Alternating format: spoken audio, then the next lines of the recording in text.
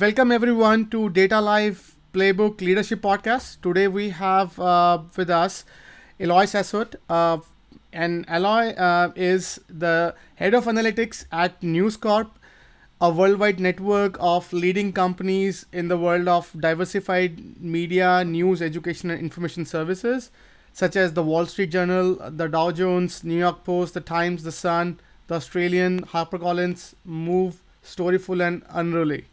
Prior to this, Eloy led pricing, and data science and data analytics at HarperCollins, publisher, the second largest consumer book publisher in the world.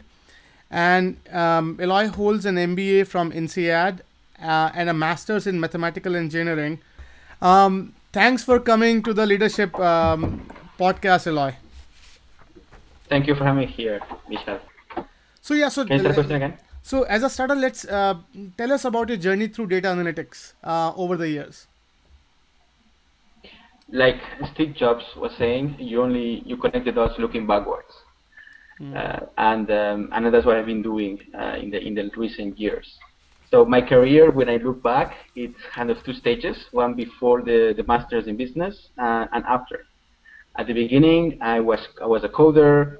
I was working in space engineering, doing mathematical models, and then after that, I took the more business side of things, and it ended up connecting all together in the recent years. So you can imagine at the beginning in the space engineering, we were working on satellite orbits. We were measuring space weather for spacecraft classifications, and we had much less data than we have now. Because the satellites didn't have many years of data with data points. But we had a lot of fun. For example, we had one division head who was Irish, and each of the nodes of the cluster that we had the name of a beer. So we were throwing the juice through Murphy, through Guinness, through Beamish, and that was quite fun. And eventually, after a few years there and publishing some papers in spacecraft orbits, I felt the curiosity of understanding the business world more and having impact in other industries. And that's why I got that extra education in business to help me make the bridge.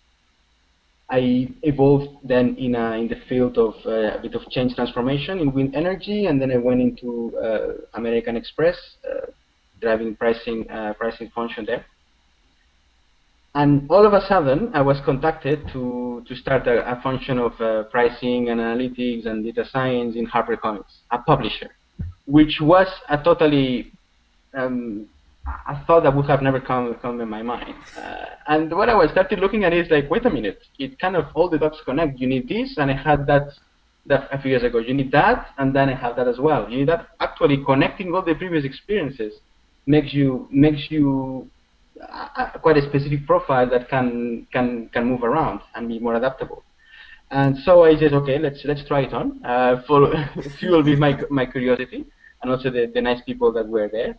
And things turning out going well. I recruited data scientists with all this new term of data science. We started adding value to the company. Things were growing, and eventually we managed. We led that globally for HarperCollins, and now I'm in News Corp, helping each of the different businesses that we have, driving analytics and data science forward. Either with collaboration across businesses or doing deep dive in some of the business, helping also creating teams. Interesting.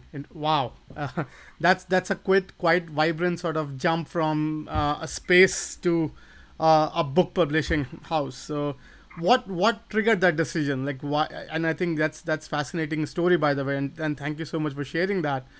But why publishing house? The curiosity and the always willing to learn more. So when you are entering a world that is so different from what you have seen before, there are two things that happen. One, you can add a lot of value because you are different, and two, you can learn from this new world. So, and in particular in the world of HarperCollins and News Corp, the creatives, and this company is about telling stories. And the world of media is about telling stories, being creative. And that's also has very strong parallels with what we do in data science and analytics. It's telling stories with data. And while they're parallel, having those in the same company, there's a lot of opportunities for cross learning. Interesting, interesting. So I think I'm definitely curious to know. So what would a typical day look like in your current role? Yeah, well, there's not a typical day because with the diversity of businesses and problems that we have, that's a lot of fun. Even my commute. Some days I can be just staying across the corridor from the bedroom to the to the living room. We have my little office, or across the city. I'm based in London, across the city, and where we have the offices, or across the pond, across the Atlantic, because we have, That's true. because we also do quite a lot of travel. So that gives you an example of the diversity of lives that we can have.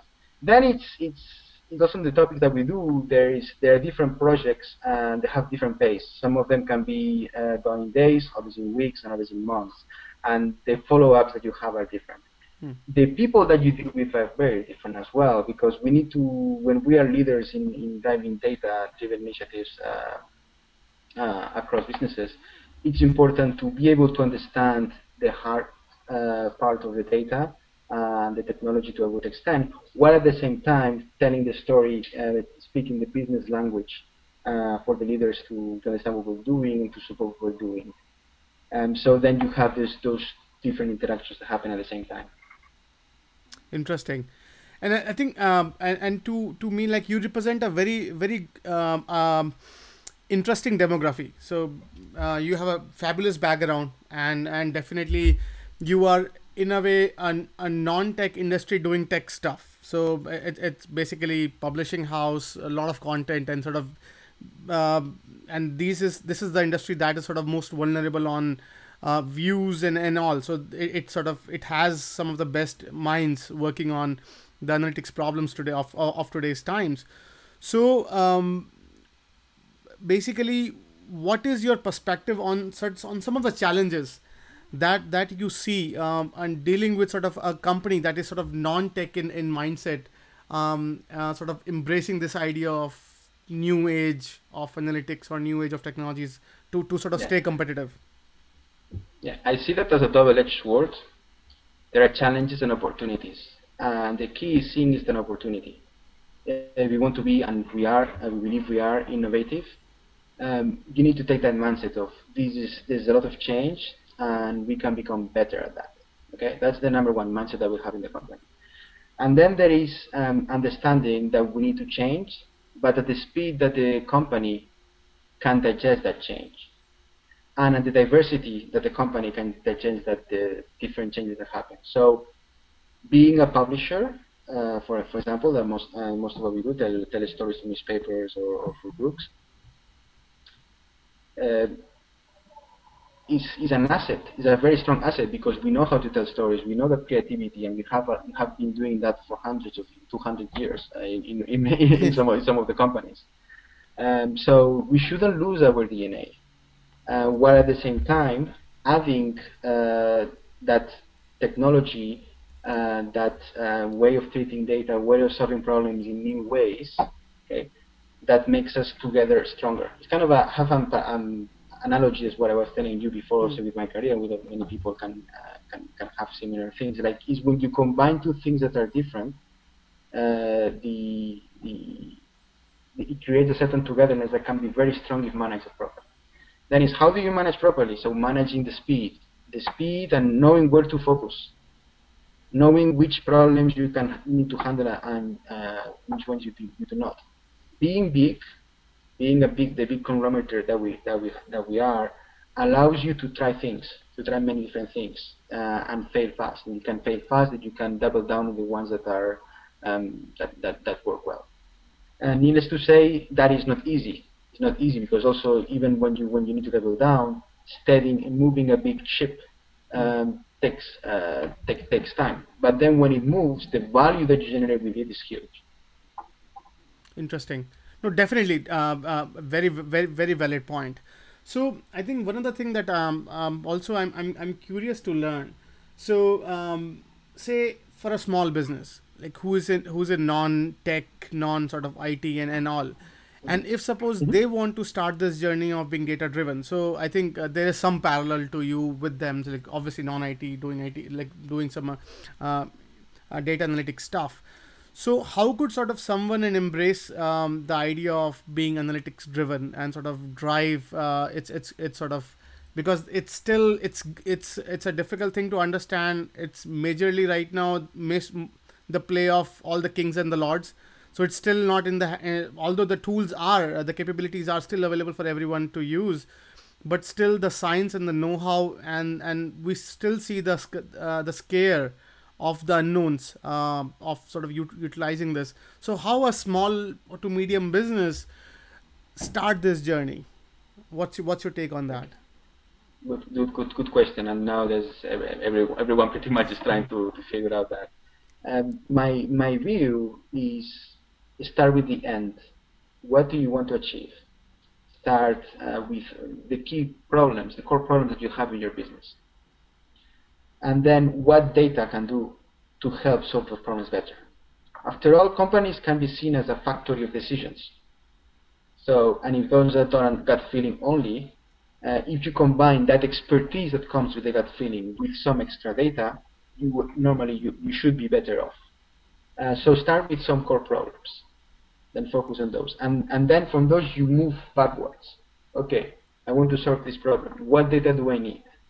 From the data that you need, what technology do I need? What kind of people do I need? How big is this problem? Um, is it very big? Okay, then how do I manage me getting to the solution? Do I need to get it in a short term, in a few weeks, few days, etc. And from there you can plan the resourcing. But regardless of how big the problem is, I have the strong belief that it's always good to start small. Start small, demonstrate the value incredibly fast, make people that do not have data as their core competence understand the simple concepts. It doesn't need, they don't need to understand everything or the framework. So just make them feel and show them some very simple graphs of how things work. And then you start bringing them with you. So in sum, start with the problem. Okay, what are you trying to solve there? Then work backwards with that, creating the resources that you need to get there, starting small, explaining what you do, managing at different speeds. So you have an end at in your mind that is mid-long term, but you need to, it's what I call the highway. You know you need to go a different at a, your end is farther, but you need to also have some certain stops to showcase the story to the business. That's an interesting. That's a interesting example, by the way, and thank you so much for sharing that. So I think one of the thing that again relevant for small business. So how to create a culture of being data driven? Like what are your thoughts on sort of? So definitely this gives me some way start small, show your success, and scale on that. And beautiful thought and very sort of ROI friendly as well. Now talking about sort of creating the culture, because this is one of the most painful thing that we have been hearing from most of the businesses is, so it's not it's not a sprint, it's a marathon. So you have to sort of so how to drive that culture and sort of how to sort of work on. So what is your take on that? Yeah, so for that we need to, when the culture, when you're not from the start having a data DNA culture, you're not a company that just needs that from the beginning, and you start when the company already has some development. The people are not naturally gonna come to the data, so you need to bring the data to the people. And how do you do that? You do that at different levels. First, how do you place your team, and how do you manage the interactions of the team that does the data science and analytics calculations? Don't put them in the basement, like many people do.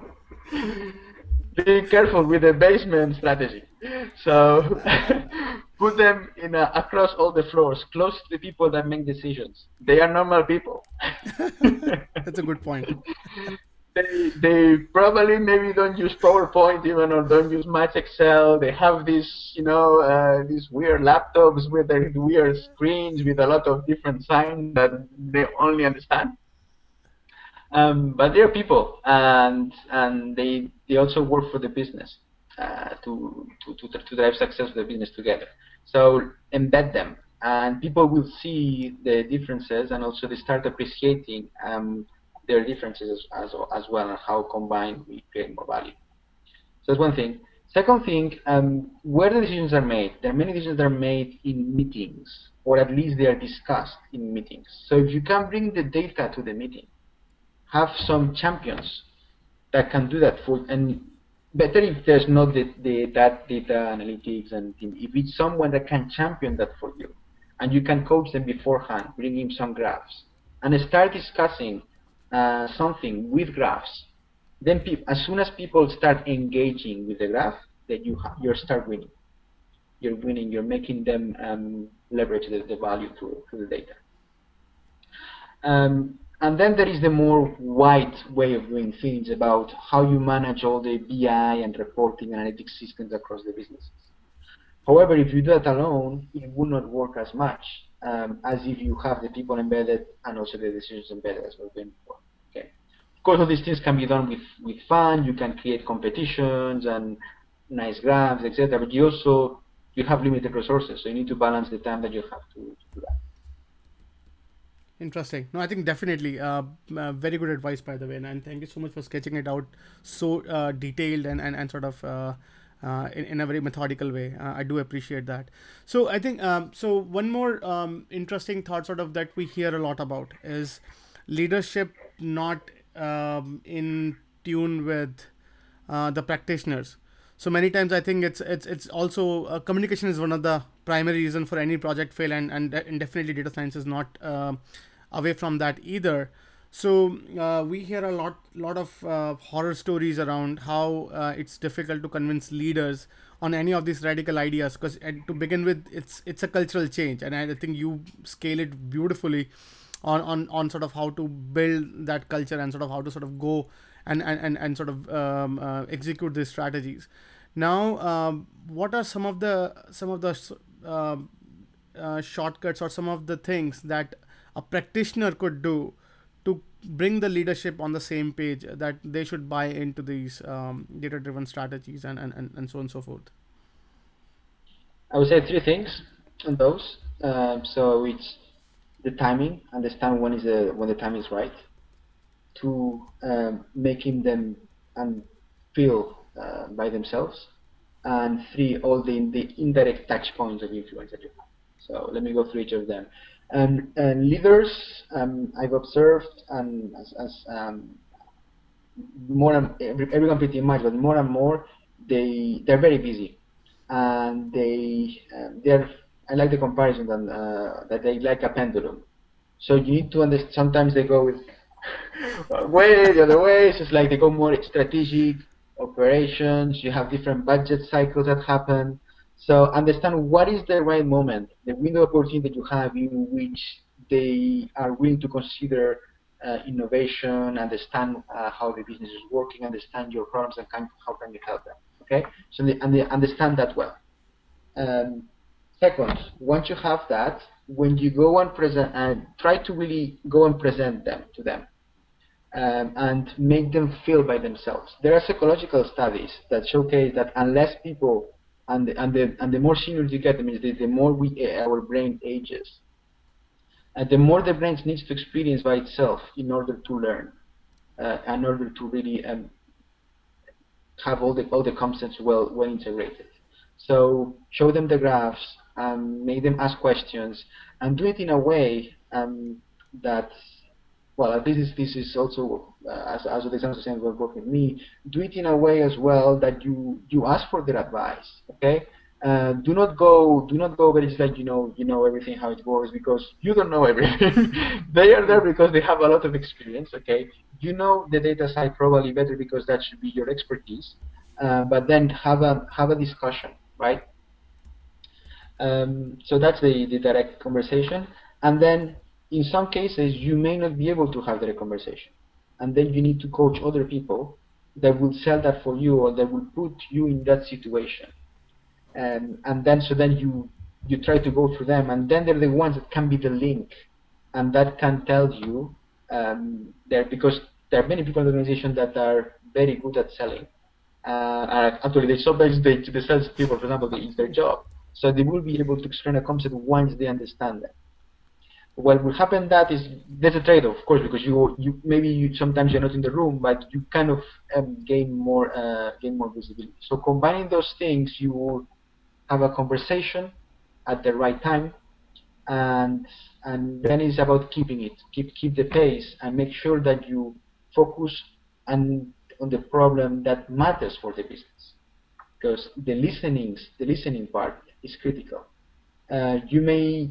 You or your team as data scientist, analytics practitioner, maybe very interested in building, I don't know, a recommendation system on something, but maybe we just need to do a classifier of these 2 or 3 things, and that's what the business needs, and that's why they need to focus now. So I understand that very well, and while you of course say, okay, it's value, this recommendation system, for example, then at least expose it once. But if the business then we explain to you that it's better to do a classifier, then go for the classifier. So listen. No, I think they're definitely a very good point. Appreciating the leadership and taking them with you in this journey. I think definitely, again, very well stated sort of insights on that. And thank you so much for sharing that. And now let's talk about. I think you mentioned that you were pulled in into one of your companies to put up pricing strategy, like price analytics or something, right? So it's not around that, but I think what definitely I want to know is, so if one is put into a situation where they have to design an analytics practice within a company, what would be the first day and first 5 days and first 30 days and first 100 days look like? So how would you sort of you advise that if someone, because there are a lot of us who are put into this situation of, hey, this is my golf buddy told me this is next trend, now make sure we are covered. So it's data science is very in that very center of those discussions now, in which leadership understands and they want to sort of build their practices. And many practitioners, they don't know like what is the day 0 and day 1 and day sort of 30 and day 100 scenario. So what would you advise on that? I think that's a very critical thing to do, and I would stress it even further. I would think that the role starts before you join. The role starts when you, in many cases, when you can explain the businesses, or as you evolve within the organization, because they evolve and have different roles as well. What is the role going to be doing, and what is the best way to be organized in the company? So what I would advise for people, if there are people that are looking, or they're inside the same organization, negotiate the role beforehand, and that's for the better of the person and the team that they're gonna deliver, and for the organization. Okay? Because this is it changes so much, and it depends in many different factors. It depends of what's the problem that you want to solve. What are the qualities of the people, of the stakeholders? Some of them understand, some of them do not understand much. The problem can be focused, or the problem can be many different sets of problems. What is the data that you have at hand? Do you have it in control, full control? Do you need to work with other departments? There are many, and so on. There are many different items that you need to understand well to manage what is the best way of organizing. So, for example, in HarperCollins, we thought about that thoroughly when we were moving into a global structure. What is the best way to doing so? Because how is the business doing so? In this way, there have different specificities by market. We want to have a global solution, so that we need to have certain things that are centrally. But there are certain things that maybe we're going to do centrally because we're not equipped to do so. How do we get there? So then it's like these kind of questions arise before. Okay. So once you are in there, you have already done the job, or maybe you haven't had, in some situations you just arrive and you just don't know, and you need to do these things there as well. it's about listening and asking questions and listening to the business so that you can focus your energies on the biggest problems and on the quick wins first. It's similar to what I was saying before. Focus on creating a quick wins to excite the business, because those are going to give you the legitimacy that you need to build up on that, to get more resources, etc. And keep the ball and start make the ball rolling um, for driving change. Because after all, what we do with data analytics is driving change. And one thing that I've seen from the beginning, and I often see in the internet in forensic, is it's not about as much about data, but it's about people. The data, we can do it. The teams can do it. They are trained to do it, but it's all about people. It's about driving change in people. And as data leaders, that has many different dimensions. It has the dimension of stakeholders. It has the dimensions of upwards. It has the dimensions of the team. Also, there's a scarcity of resources. So how do you fuel a change? How do you make sure that you provide opportunities for them and drive them? Have all these different elements, and you start going back to what they're saying. You start day 0, day 5, these kind of things. There's a lot of things to do, right? So focus on the key problems, on the key people first. Listen, and then after a few weeks, I would say, build a plan of growth. So deliver and build a plan of growth. Mm-hmm. No, I think definitely. Again, very methodical and makes perfect sense. So magical team. So I think that's another thing that I want to briefly discuss with you. So to you, what would so I think many we have heard this a lot, that it's not about data scientists, it's about data science. So that pretty much primarily means creating this council of right team, and getting them involved. I think you briefly touched about getting champions, and making someone champion to represent their subject matter expertise and sort of representing them in those forums. I think beautifully said. So how would you so what would your magic team looks like? So if suppose you are put in this situation of, hey, this new thingy you need to put up, who would you hire and why would you hire, like your first 2 or 3 hires, if I can just extrapolate that. And by the way, sorry for being very random on this, but Yeah. but I think it's good to see your insights on sort of how you Michelle, go sorry about to hiring. reply like this, but how long is a piece of string?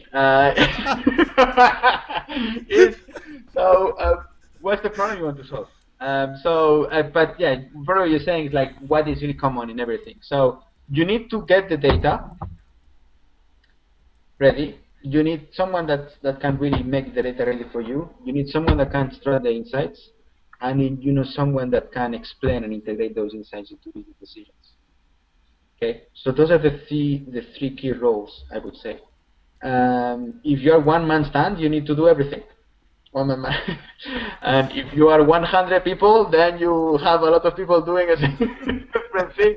Start, going into the different things. But those I would say the three key things. So get the data ready, drive the insights, and make those insights applied to the business.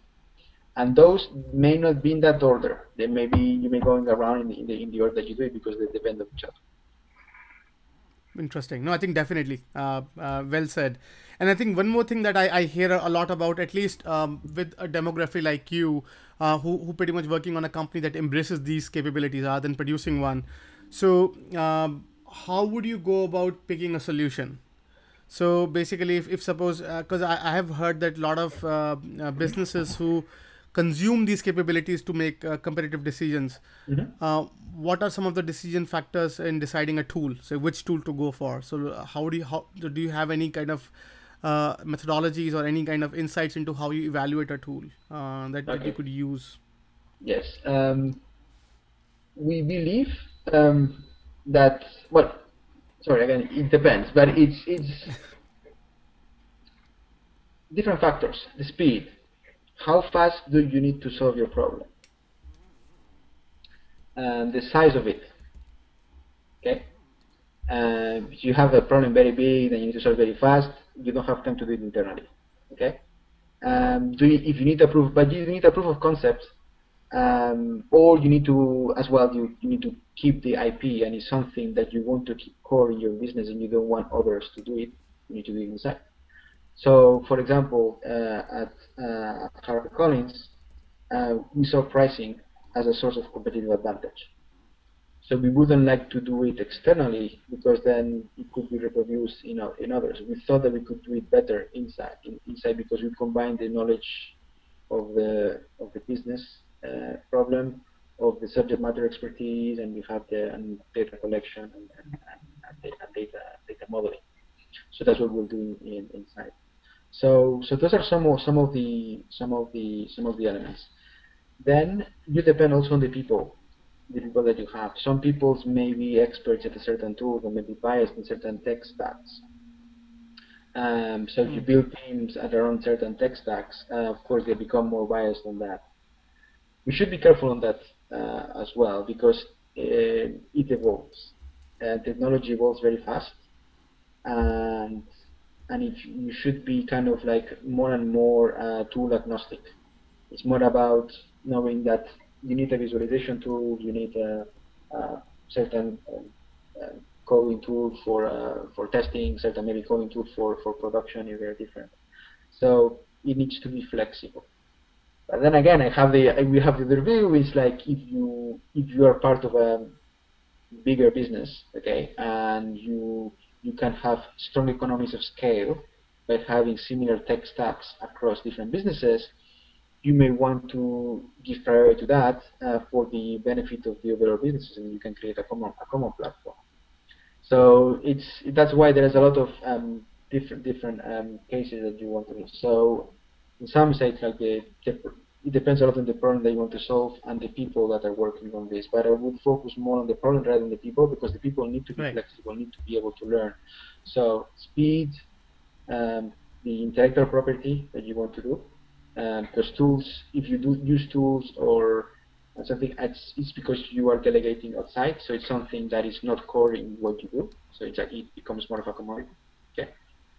And then the way you want to integrate it, you want to keep it for your business, you want to integrate in a partnership with others with the business. I think that, again, beautifully said. So I think one thing that I as a follow-on question on based on, so you said keeping the tool agnostic. I think beautifully said. Yes. So what would you suggest in that area? So like typically, and this is with the bigger teams. So they have like some. So they are sort of appreciated for using multiple tools for sort of doing the same problem. So at least not sort of saving themselves from being very tool dependent on situations. Because I think you pointed out it's about the problem and not that much around the people or the tools. So what would you suggest would be some of the things that you do to keep yourself tool agnostic, if at all? Open source, because open source you have a community that evolves, and then you have kind of majority voting on what is used the most. However, all these that we're saying keeps evolving. So we suggest us now, but it's more maybe in a few months or in 1 year or 2 years, I would say something completely different. It reminds me of how fast things are evolving. So we need to be mindful that even so the nature of what we do is even probabilistic. We're getting more into all these machine learning algorithms, and it's not just like this is the answer. No, with a high level of probability, we think that this is a better action than doing that one. Okay, so and according to the patterns that we have found, so we need to be comfortable with the uncertainty and with the flexibility of doing things. And that reminds me of an anecdote. I just remembered back in university, in engineering school, I had a teacher of chemistry, and he was telling us about all this quantum chemistry and all the electron stuff. And he was saying, I know that 80% of what I'm telling you is wrong. because there will be more discoveries following through, but as of now, that's the best is known. Nice. That's the best mankind knows, right? So just keep updating yourself. Wow. Nice. What a wisdom. Definitely good one. So now let's come to the people side of this situation. So data scientist, chief analytics officer, chief data officer. Uh, these are like couple of words that we hear a lot.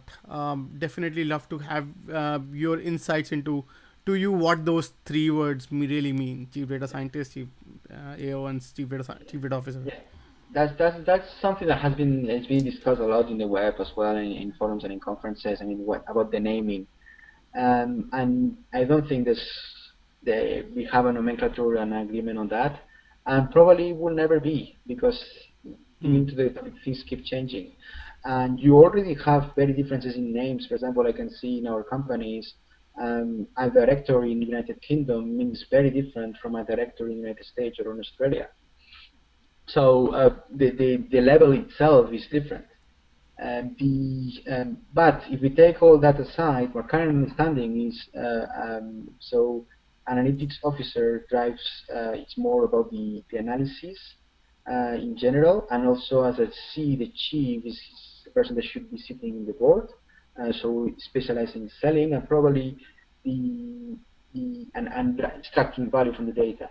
The chief data officer probably someone that gets the data ready, prepares the data, and makes sure the data is right, is well governed, it's safe, and it's ready for the use of the CAO. But again, that may be very different. As chief data officer and the roles themselves, the chief data officer for a bank may have very different constraints that for a startup, of course, Hmm. and they're only on the regulation levels.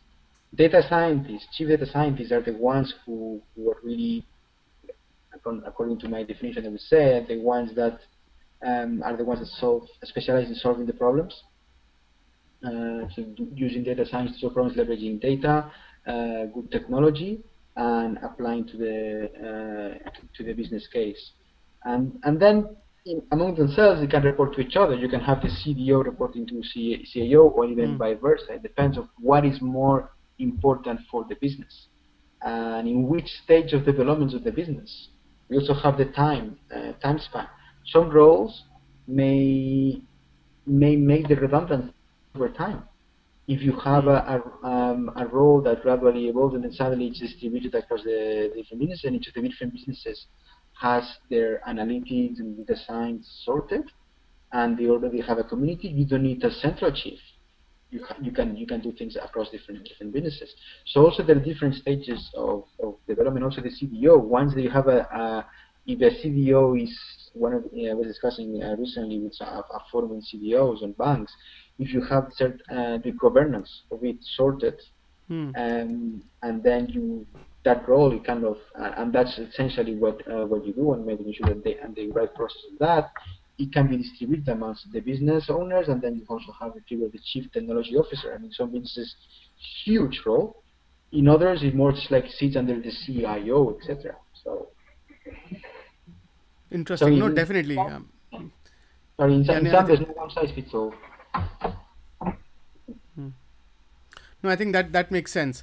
And I think one thing that we hear a lot at Analytics Week, a lot of our followers and members, so they sort of ask us, hey, how do I be a data scientist? So I have been sort of playing around with data.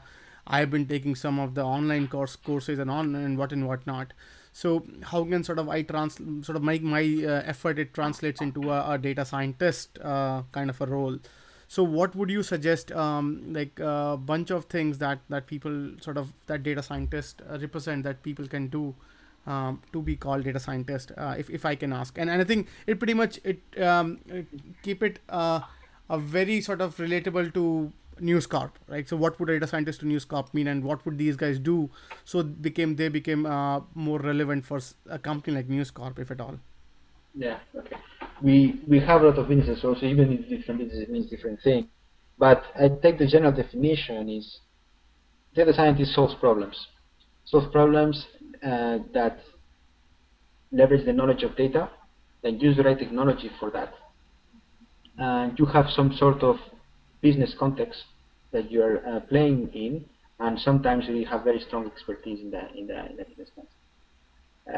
It's very difficult sometimes to have people that are very strong at all these three things. And that's why then we talk generally more about data science teams that instead of data scientists. Um, Interesting. so when if you're a data scientist and you want to become even stronger as or become a data scientist, understand where you are strong in these areas, where you come from, where is your point of strength, and then build some knowledge in the others. Often, what we see is that data scientists come from a very technical background, either in software or in mathematics, or combination of both. Then what is lacking is the art of storytelling, being able to communicate with the business. So I always say it's like we need to play with our strengths. However, for the data scientists, I would say that it's very important to also build some soft skill strengths. And if you're starting at the beginning and you have all these curiosities, know your strengths, but know your strength in hard skills and also in soft skills. And then build some soft skills further, but what are you strong at? It doesn't need to be that you're very good at selling. Maybe you're very good at just telling a story similar, but or maybe you're very passionate in communicating what you do, and people really believe you by the way you communicate things. Or people just like you the way you are. So know your soft skill that will allow you, to your analysis and all that you do be understood and be applied to the business. Because unless it's really applied to the business, the value is not there. The value is only when starts. The value starts only when it's applied to the business. Right. No, I think interesting, definitely. And now I think, and again, thank you so much for the insights. I truly appreciate that. So now, kind of slightly at a weird corner of this interview. So we ask everyone, what would be your sort of prediction of where the state of analytics is going, heading towards. So be as wild as you can.